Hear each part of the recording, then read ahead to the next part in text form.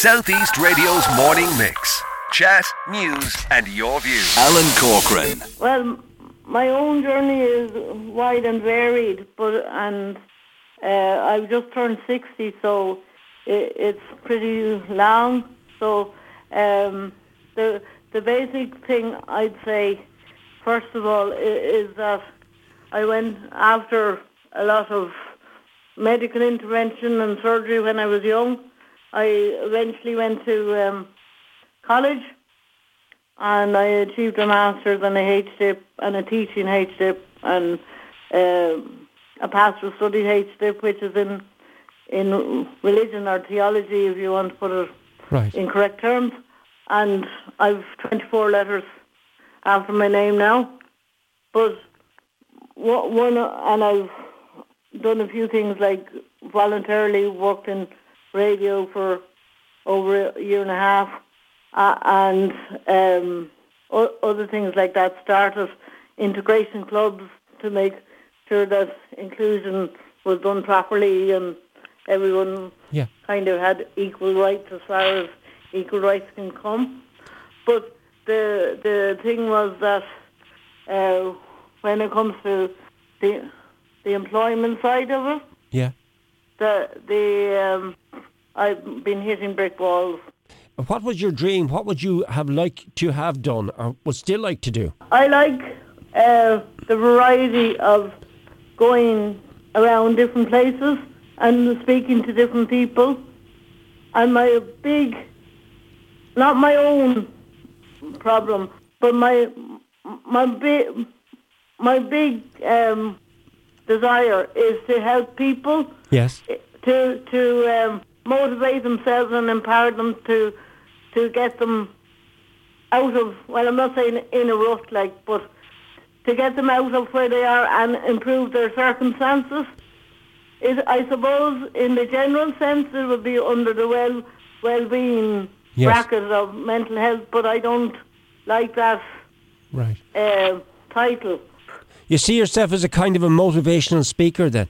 That's what you like to do, yeah.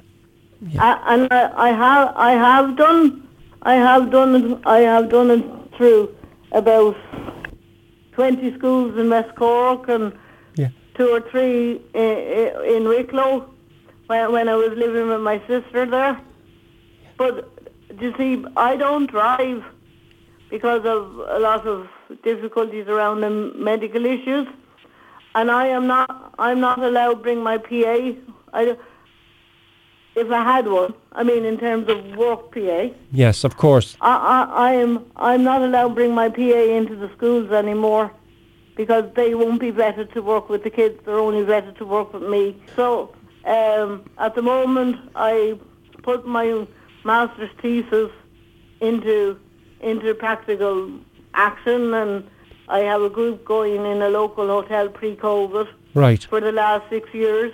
Yeah. Where people of all ages, they come with their grannies if they're kids, and they come on their own if they're old enough. Can you tell me a little bit about your journey, Jacqueline? So you were born in Dublin, you lived in Wicklow, and you find yourself in West Cork. It's an interesting journey, and you're down around Rosscarbery. Why that route? Yeah. How do you come to be there? Well, what happened was that my father worked in what used to be called the old CIE, the transport company. My father wanted to visit West Cork because he'd never been to West Cork in his life. And one of his colleagues or understudies in Cork that he knew, he rang up and said, I want to go to West Cork.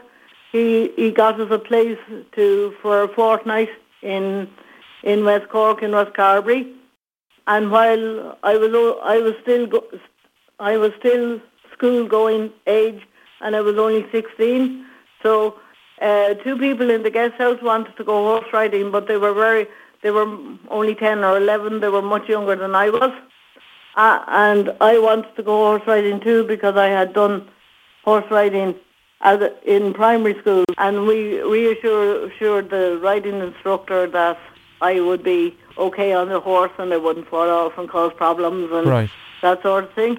So while I was having fun going around the paddock, Mum and Dad were sitting around in the car outside the riding school, and the field opposite was a 3-acre greenfield site, and it was for sale.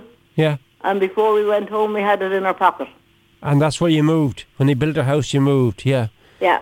Right. And I mean, your life, would you describe your life, I mean, education-wise, it is very much fulfilled by what you've achieved. But do you feel that there's not enough emphasis on giving people living with disability equal job opportunities? Oh, yeah. Well, I mean, like, I may be not 100% correct in this, but I mean, I can't get registered with the ETB. So I can't go in, well, it doesn't seem as if I can get registered with the Educational Training Board, which used to be about 20 years ago under the VEC structure. And I was registered there, and then I didn't even have a degree at that stage. Yes. But I was registered before it changed its name to the ETB, and I don't exactly know when that was, Alan. Right. But I can't get my name back up on that register. Okay. For some reason or other. And therefore, if I ring up the schools and say, can I go into your transition years and give them a talk about how to improve their life, how to improve their mental health, how to deal with, people in the street and people with difficulties. I don't really like using disability, but difficulties of any sort that might need a bit of help. Right. I could tell them how to do it, but I'm not allowed, help them how to do it. But I'm not allowed in because I'm not registered. You talk about living with disability. Can you tell me what type of disability you're living with, Jacqueline? And if you don't, I totally understand. How are you? I don't mind talking about my own. Well, I don't call it a problem either, Alan. But I don't mind talking about myself and my life situation at all. Except that I was diagnosed when I was probably about 2.5 with cerebral palsy. But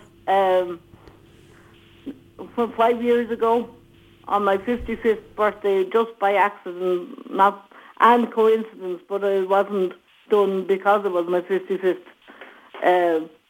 birthday, that I was at a consultant and he said he didn't think I had cerebral palsy. Right. So I never said I had cerebral palsy. So I grew up under the sort of notion and family support system that I didn't have a disability. Now it's pretty profound because I use a wheelchair and stuff. So I'm not saying that you can hardly notice my disability. I can't hide it. Of course, yeah. But I mean, the fact was the attitude around the house and the attitude around my schooling and the attitude around my parents and the social circles that I frequented.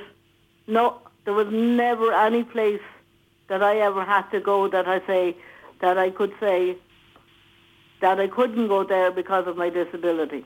All right. Because if I wanted to go there, wherever there was, because of my disability, and I couldn't go there the same way as anybody else would, I would just find a way of going there, and then people would find out a way of helping me to remain there. So you had you have great strength, that is for sure. What was the last year and a half like for you because of the pandemic? How difficult was that for you?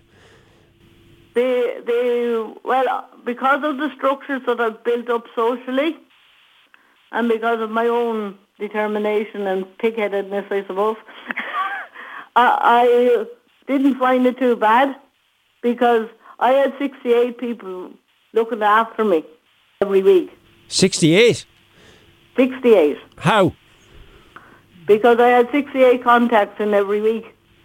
So you kept between meals and wheels and social circumstances and people calling me. Yeah. I even had calls right away from County Louth up to Galway. Jacqueline, I'm going to have to leave it. It's been wonderful to talk to you. It's an inspirational story. I love how positive you are, but I do believe, like what Dr. Vivian Rath said to me, a lot more needs to be done. Thank you for talking to us. Thank you very much for letting me participate. Southeast Radio's Morning Mix. Chat, news and your views.